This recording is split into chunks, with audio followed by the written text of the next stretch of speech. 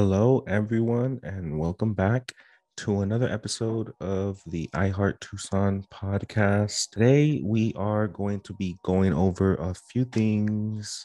First, we're going to be going over the Tucson housing market report. This is something that is done every month by the Tucson Association of Realtors, better known as TAR. And every month they release new numbers, just letting people know how the market is performing. They go over the new listings, pending sales, closed sales, how many days on market for each home, median sales price, the average sales price. So they give you all those numbers. So that's the first thing that we're going to be going over. The second thing is we have a guest, Patrick Chamberlain.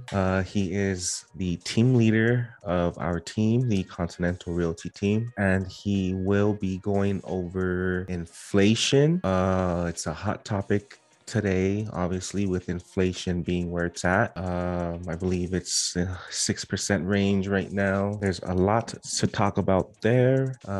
Specifically, we're going to be talking about how inflation is affecting Tucson, the Tucson housing market.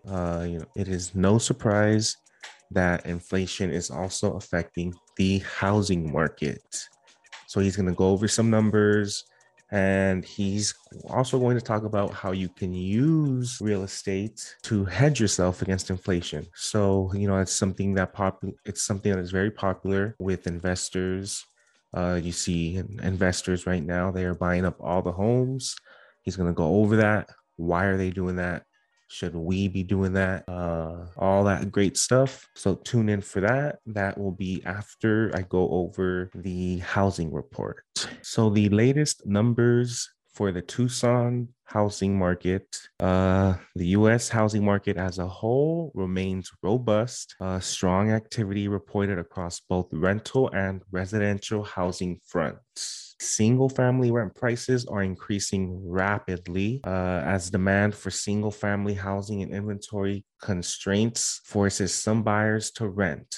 So obviously we know we are in a strong seller's market. Inventory is very low, and some buyers are either getting priced out or getting impatient, and they're being forced to rent.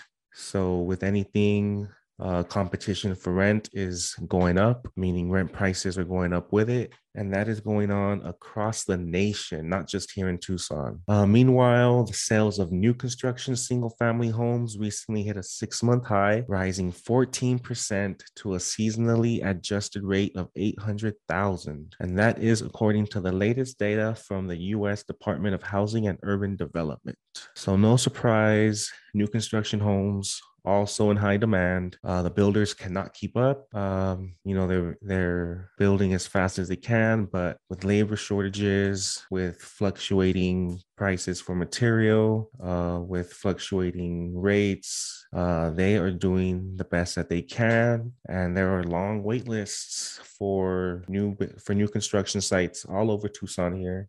Typically it's maybe 6 months from start to finish, from the process of a home getting newly built, signing to the day you can move in. Right now, it's looking, more 9 to 12 months. So it's definitely taking more time for the whole process. Also, as far as the prices for these new homes, those prices are going up at about 3% per month. And that is compared to homes that are not new that are going up 2% per month.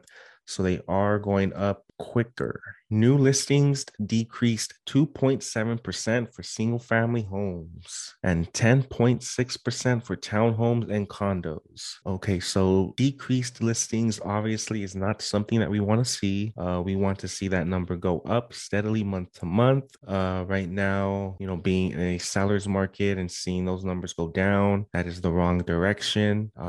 New listings decreasing means less inventory being put out for buyers. Pending sales increased 4.3% for single family and 8.9% for townhouse and condos. So pending sales, meaning when an offer is accepted, that is a pending sale. You're going into escrow. So that's a number that is increasing. So that is a good sign. You want that number to be up. The more pending sales that are happening, that means more offers are being accepted. So that is always good. Inventory decreased 0.2% for single family and 37.8%, yikes, for townhomes and condos. Again, decreased inventory is not good for the buyers. If you're a seller, decreased inventory is great. You're going to get top dollar for your home. But for most people who are buyers, they do not want to see decreasing inventory. That is taken away from your potential inventory. You want a great pick of the litter. Okay, now we're going to talk about the median sales price. Median sales price increased 20% to $340,000 for single family homes, and it also increased 12% to $204,000 for townhomes and condos. So let's talk about that for a bit. Median sales price is now $340,000. Let's compare that to last year 2020 when the median sales price was $283,000. Whoa, that is a big difference. That is a difference of $57,000. So if you've been waiting in 1 year, that's the gap that you have to fill now. $57,000 prices are going up. If you bought a home last year, congratulations, you made $57,000. So there's two ways to look at it. If you want to buy, don't get caught renting, talk to us. We can help you find a home. Okay, so next we're going to talk about months supply of inventory. What this is basically if we had no new listings appear at all and we only had what was listed right now, how many months will that last before we hit zero? So our month's supply of inventory decreased 7% for single family and 46% for townhomes and condos. Okay, so it decreased 7%. We are at 1.3 months of inventory. So what that is meaning is if we got no new listings at all, if no one wanted to sell, in 1.3 months, we would run out of homes to sell and buyers would be out of luck. Now, let's compare those numbers to this time last year when we had 1.4 months of inventory. So again, we're going down. You want to see those numbers go up if you are buyers. If you're sellers, what that means is that your home is increasing in value because there's just no supply out there. All right, so we've gone over the median sales prices. We've gone over the month's supply of inventory. We have gone over new listing decreases. Now let's talk about the actual number of listings this past month compared to last month. So the latest numbers we have are from October 2021, where we had 1,574 new listings. Now we stated earlier that was decreased 2.7%. So that means in 2020 of October, we had 1,618 new listings in that month. So not a far gap, but we are down. You want to see that up. Pending sales. Okay, pending sales. As I bring up this chart here, pending sales for the people that are not just listening, but viewing the YouTube channel. Our pending sales was at 1,371 this past month, and that is up 4.3%. Like we said, that is good. We want to see those numbers keep going up. Comparing them to October of last year, our pending sales was at 1,315. Okay, so pending sales compared to closed sales. Pending sales are any offers that get accepted and go into the escrow process. Obviously, not every offer that gets accepted gets closed. So once you move on from pending sale, this is where you want to get to right here, closed sales. And that was down 20% this month, this time last year compared to this year. So October 2021, we had 1,077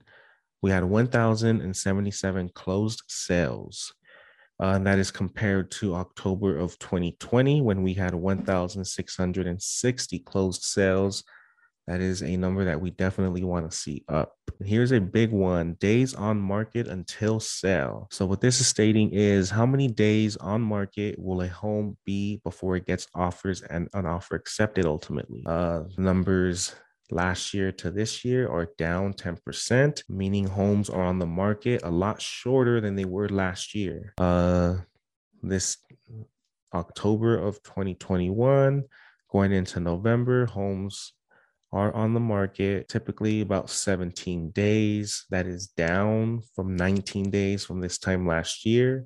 Inventory of homes for sale. So this is how many homes are available in Tucson right now to purchase.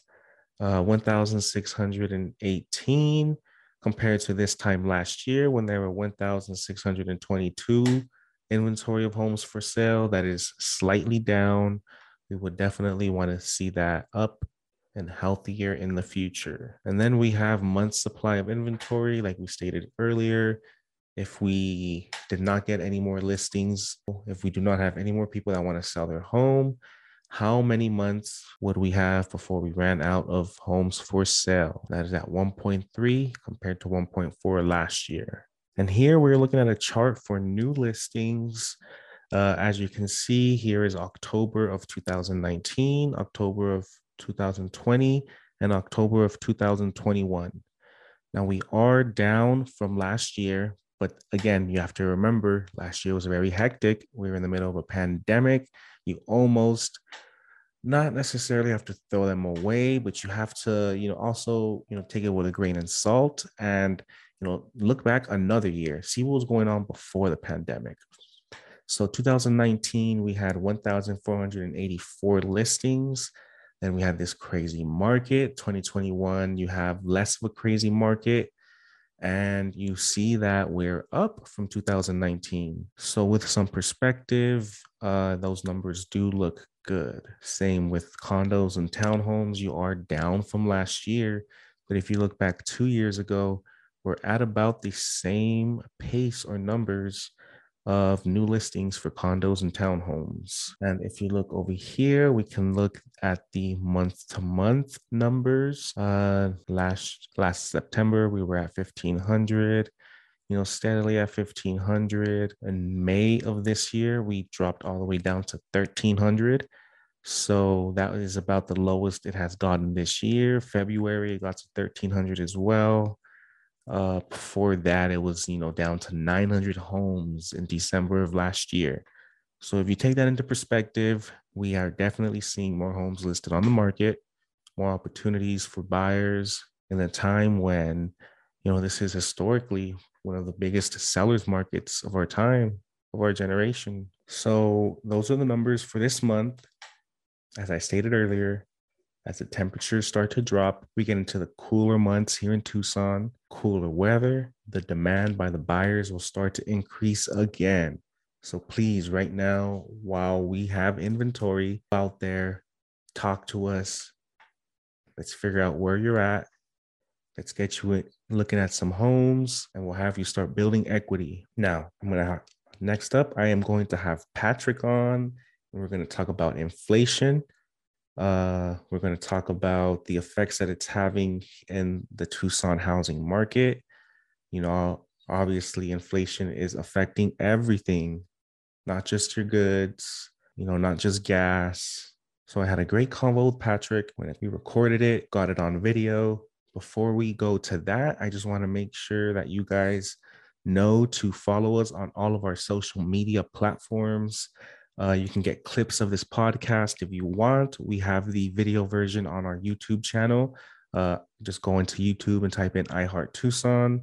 We also have our team YouTube channel, Continental Realty AZ. Type that in. We've got tons of buyer tips, seller tips, just a lot of great facts for people that just want to get informed and don't feel like talking to a realtor. Just go ahead and click on those videos and we've got a lot of answers for you guys. Also, if you want to see short clips of this podcast, you don't feel like listening to the whole thing at once, we understand. We've got you guys taken care of. Follow us on our Instagram at realtor_Jen, Jen, and Jose. There we have short clips of the podcast. We give out tons of great info on there. And then we also have our team Facebook page. Just go on Facebook, type in Continental Realty AZ, give us a like, follow us on everything. We give out tons of great info on every platform that we're on. Now, after that shameless plug, let's go on with Patrick and let's talk about some inflation. Where our team was talking about inflation, how inflation obviously affects real estate. It affects everything, but inflation in particularly doesn't affect real estate because of the interest rates. Home prices are a few things that it affects. And Patrick, what are a few of the things that you think about, what inflation has been doing to our economy this year, or vice versa? It's been wreaking havoc kind of on our economy. Just government continues to print money to stimulate the economy. The government continues to purchase bonds, purchase mortgage-backed securities to keep rates artificially low. But the longer that the government artificially keeps interest rates low, the higher rates of inflation you're going to have. And so it kind of puts our government kind of in a tight window of they continue to keep rates low so they can stimulate the economy. But the longer that they do that, the more higher inflation you get. The longer inflation goes, the more of a hindrance it's going to have on the economy. So they find themselves in a pretty sticky situation. And I'm sure you, just like many of your listeners and viewers, have noticed that we have a 6.2% inflation rate, the highest rate since 1990. And it's going to stick around with the rate that we're printing money and the amount of money that we're printing. Yeah. So you said something in particular that you mentioned before, that the government is purchasing their bonds and that directly is affecting the inflation and stuff like that. So for the average person that maybe doesn't know too much about finances or how, all that works, how does that affect what's going on in every day with the prices and inflation? So just being super basic is exactly, yeah. Your cost of your goods are going up on average 6.2. The government uses an index called the Customer Price Index, or CPI. It just takes a group of common day goods and tracks what their cost is over the years or over the months, and based on those prices, it gives them a rate of price inflation. So over the last 12 months, your 6 products now cost 6% more. And so you're basically getting less with $1 than you did a year ago. Yes. So you're going backwards essentially with your money if you're not putting it anywhere. Yeah. So with inflation being where it's at right now, you have to, how we were talking about, you have to put your money somewhere. The 3 popular places that people want to put their money is gold, real estate, and the stock market. You have, a lot of insight real estate market and how it's performing and how it does against inflation. So we all know that you have to put your money somewhere with inflation right now. You can't just leave it in your savings with your bank.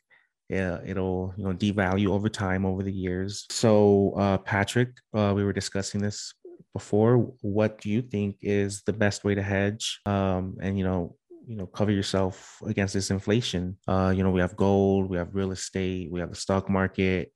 What are your thoughts? So I guess you can't really predict the future, so we're going to focus on what's happened in the past. And so I've been tracking how both gold, stock, and real estate have done over the last few decades. And this is kind of what I've found for those of you watching, not just listening at home. Predominantly, stock has been the best place to put your money to hedge against inflation. 30 years ago, 10 years ago, 5 years ago, every time stocks have been the best place to go, except for 20 years ago, gold had a great run. But predominantly stock market's the best place to put your money. The problem with just looking at it that way is that gold and stock are both one-dimensional stocks. What I mean by that is you put your money in, your equity increases. There's no other profit centers for that type of investment. And so when I say stock and gold is doing better than real estate, that's looking at real estate as a one-dimensional, when actually real estate is actually a four-dimensional investment. Okay, so this is just looking at one way basically that is growing your money, and real estate has, three other ways on top of this one to where you can use it and have it grow. Correct. Yeah. Okay. So what would you say are those other three dimensions, the total four dimensions for real estate? Yeah. So the first one, like you mentioned, just like stock and gold, it's equity build. Over time, that asset's going to increase in value. One of the other dimensions is the fact that real estate is very easy to leverage. You can leverage it by getting a mortgage on the property. So if you buy a $300,000 house, you don't need $300,000. If you want to buy $300,000 of gold, $300,000 of stock, you're going to need $300,000. With real estate, you only need 25% down. So you're only going to need $75,000. But the benefit of that is that when that $300,000 house goes up 10%, you made $30,000 on your $75,000, not $30,000 on your $300,000. Yeah. And so by leveraging, you get to a multiplier on top of the return that you're getting. So on top of equity build, it's leverageable. The second thing is that it has cash flows. You're buying this investment property. You're not just going to be sitting in it and just having it vacant. You're going to have a tenant in there. And over the years, the amount of cash flow you're going to have is going to increase, because when you're buying real estate, if you're assuming a 30-year loan, you're locking in your payment. And so you're locking in your payment in today's dollars, not future dollars. And so even though the value of the dollar is going to decrease over the time, your payment staying the same. So like I said earlier, in 1990, that dollar's worth 49 cents today. If you get a 30-year loan, just throw a number out there, that's $2,000 a month. In 30 years, by the time it's paid off, that $2,000 a month is going to be the same as if it was $1,000. So you have cash flow. The fourth dimension is the fact that because someone else is living in there paying rent, part of that's going to cash flow, part of it's going to your loan. And so every month that they're paying rent, you're applying it to the loan, they're paying your loan off for you. And so every year, every month, you're gaining equity by having your loan decrease. And so that's what I mean by real estate being four-dimensional. It's not just something that's going to build value over time. So it's typically, you would say there's four different potential streams of that growing. Yeah. And that's the main reason why you're seeing all of these big money, big hedge funds or big conglomerate companies right now starting to buy real estate. 1 in 7 homes in the United States this year have been purchased by an investor, because they know real estate is where it's at if you want to hedge against inflation. Yep. And that means also rent prices are going to be jumping up. People are going to start feeling that next year. Rent is going to increase in times of inflation. Mortgage stays the same, rent increases. Yep. Okay, Patrick. So one of the dimensions that you talked about for real estate is equity gains.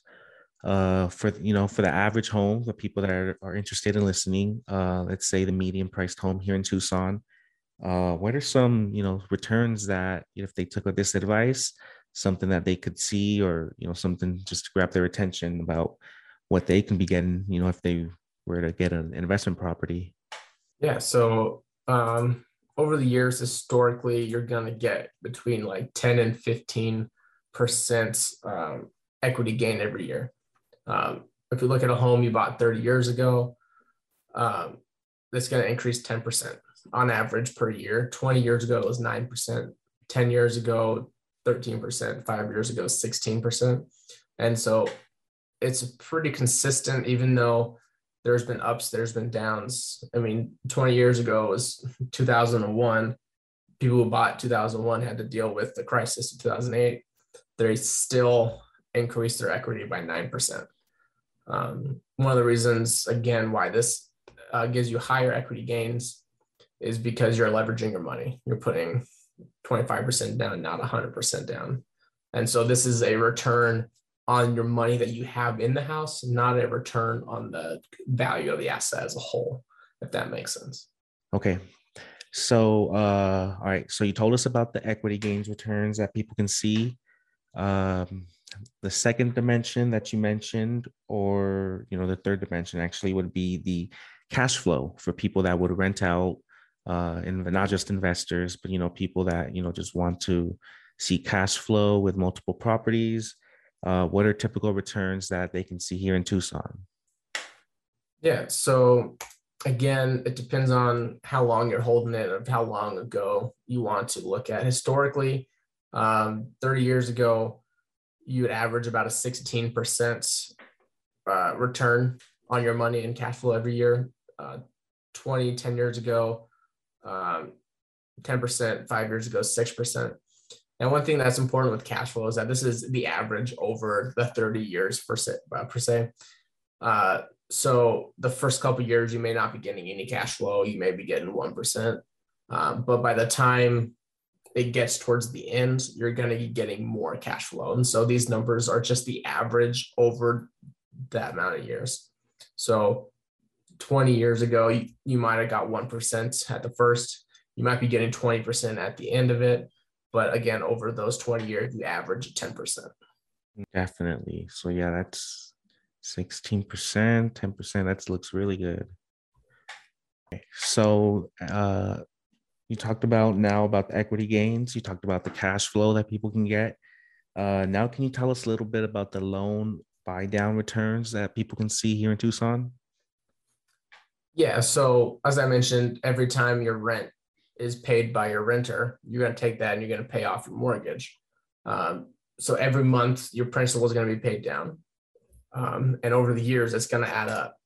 So if we're looking here, we got over 30 years, again, 10% of you're going to get 10% return on your money that you have in the deal going towards the amount that you owe in your house. 20 years is going to average 7, 10 years, 6, 5 years, 6. So on average, I would call that probably 7 to 8% return if you're just looking at the buy down of your loan. Again, this is just kind of like cash flow. Is the longer you're in the deal, the better return you're going to have, because that's just how the loans work. At the very beginning of the loan, you're paying more interest, less towards principal. As you get towards the back end of that mortgage, more money is going to be tied to principal than interest. And so the longer you hold it, the more equity build you're going to get through a loan buy down, being paid for by your renter. So the longer you hold, the better. Same with everything. It's not real estate. It's not going to be buy and flip it right now. It's much better to buy and hold. Historically, it's always been that way. Okay, so now you've gone over the 4 dimensions of real estate. Cash flow, equity gains, the loan buy down, and what's the fourth one? Leverage. And leverage. So equity gains, cash flow, loan buy down, and leverage. So what are some total returns that people can see with real estate as a whole? Yeah, so this is where the magic happens. You combine all of those. You combine the equity gain. You add the fact that you can leverage it, the cash flow, the loan buy down. If you combine all that, historically, you're looking at probably between 25 and 30% annual return on your investment. That's long term. That's short term. Over the last 5 years, someone who's owned a property the last 5 years, they've averaged about 27% return on their money every year. 10 years ago, it was 29. 20 years ago, it was 25. So it's a fairly consistent 25, 30% return on your money every year. That's a pretty good return. Oh, yeah. You'll take that with anything, definitely. So at the end of the day, real estate is, you don't want to say the best, but real estate is, gives you great returns, different dimensions. Yeah. In generalities, in general, real estate has been giving you better return on your money than anywhere else. That's why all these big companies are putting their money in there. And that is why real estate makes the most number of millions. Okay, so you mentioned that real estate has the four dimensions, and you made it sound really attractive with that. But then you were also mentioning to me before that there might be even another dimension there. Yeah. So I'm not going to get down in the nitty gritty of the fifth element per se of real estate investing, but a big thing is your tax benefits by owning investment properties. There's a lot of tax write-offs. And so it's not necessarily a cash flow part of it, but it minimizes your losses by paying taxes. So you pay less in taxes, you're technically making more money. There's a whole bunch. I'm not a tax accountant, so I'm not going to go into it. But if you're looking at investing in real estate, before you buy a house, talk to your accountant and find out all the magical things that you can write off if you own investment property. So, as a whole, now we've gone through all the different ways that real estate can grow and make you money and all that stuff. So, how do you see it compared now to the stock market and to gold? Yeah. So if you combine all those aspects of real estate in general historically comes out as a better investment than gold and better investment than stock. Every year that we look at it, 5 years, 10 years, 20 years, 30 years, real estate has outperformed the gold and the stock market.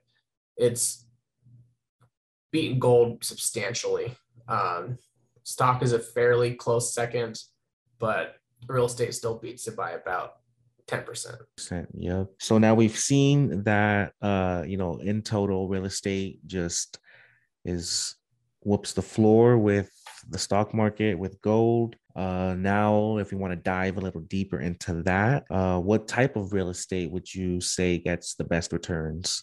We have residential versus commercial. Yeah, so I would definitely recommend someone who doesn't have any investment properties or someone who's just starting out, stick with residential. As you mentioned right way at the beginning of this podcast, is that everyone needs a house to live in. And so there's always going to be demand for houses. And so there's a lot more houses to obtain than there are retail or commercial buildings. On top of that, it costs a lot more to go out and buy a shopping center or a commercial building or an apartment complex.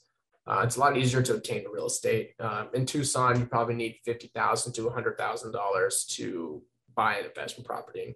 It's not uncommon for a group of friends to pool their money together and go buy an investment property and split these gains between them. But those are the reasons why I'd go after residential versus something else, just the ability to obtain and the safety of it. Okay, so residential, probably just less of a hassle too, dealing with 2 to 4 tenants than 50 tenants. Especially with your first time investing, you want to scale up that way. Not there's benefits for having multiple units, because if one unit doesn't get rented, you still have the income coming from the others. But yeah, it's harder to obtain, and it can be more of a hassle dealing with more tenants at the same time. All right. So you mentioned that to buy a property here in Tucson, someone would typically need about 50 to 100,000. What if someone just doesn't have that money with them right now? What can they do? So if you don't want to just have $50 or $100,000 to sit in your bank account, I mentioned earlier, you can maybe pull it up with some friends. But if that's not an option and you want to invest in real estate, you can go to purchase stock in companies called REITs, REIT. It's real estate investment trusts. Essentially, you're buying shares of this company that takes your money that you're buying in stocks, takes that money, pools it with other investors, and they go out and they buy property, income producing properties, and you get a return on your stock based on the amount of money that company is bringing in on their investment. So it's similar to pooling your money with your friends, except in this instance, you're pooling your money with a ton of other investors. So it's easier to obtain. That Okay. main company is taking a cut of the profits, but they're the one taking the risk buying. So Yeah. So if something goes wrong, you're not liable for any of that. they're not dealing with tenants or anything. So Okay. So we know that negative effects of inflation, people see it every day. People talk about it all the time on the news. Uh, would you say that there are any positive effects of inflation? um, I wouldn't call it positive, but I'd call it a silver lining with inflation is the fact that when inflation is high, interest rates are low. So if you're buying a house, that's great. You get to take advantage of these low interest rates, which means for your investment property, when your tenant pays your rent, more of that rent is going towards your loan, going to building your equity, and less of it is going to interest. So that's the silver lining of high interest or high inflation is low interest rates. Okay. So for people, refinancing or dipping their feet into investing, they're getting in at historic lows. So you're seeing that right now. Yeah, I mean, it just makes sense. Historically, 6% under mortgage interest is normal. We're low threes, mid threes right now. So take advantage of it. I could see inflation continuing, but so interest rates should stay relatively low for a while. People have mentioned that inflation is killing them right now. You're seeing it with people getting priced out of homes. Prices are going up, here in Tucson, 2% a month, and it's steady. So why doesn't the government just raise interest rates and have that balance out with the inflation? The government wants to keep interest rates low because they want to stimulate the economy. When you can borrow money cheaply, there's more money in circulation, and it allows more people to spend more money on supplies and goods, which just increases the rate of money being exchanged, which helps stimulate the economy. So that's why they're keeping interest rates low. But the other reason why they're keeping interest rates low is because our government is trillions and trillions of dollars in debt. If they increase interest rates, it increases the amount of money that they have to pay out on their debt, which could put our economy upside down where we owe our payment on our debt is more than our GDP. And that would be detrimental to our economy. Okay, so how has inflation impacted the real estate market? So the real estate market, as we all kind of noticed, that home values have skyrocketed due to two parts because of inflation. Inflation, the value of the dollar goes down, so prices of goods and assets go up. High inflation is low interest rates, and so people can qualify for more house, and so they can afford a bigger house. They can afford to pay a higher payment, and so there's more people buying. So this year we saw in Tucson, at least, we saw a 30% increase in home values. Nationwide, I think it was 20%. With no signs of inflation slowing down, I believe home values to increase another 20% next year. So anyone who thinks they missed the boat or they're waiting for that crash, I continue to buy now because prices are going to go up 20%. The median sales price in Tucson at 320 right now, 20% on that is $64,000. Imagine the people that were waiting last year, People waiting before last year missed out on COVID. an $80,000. Oh man. Build.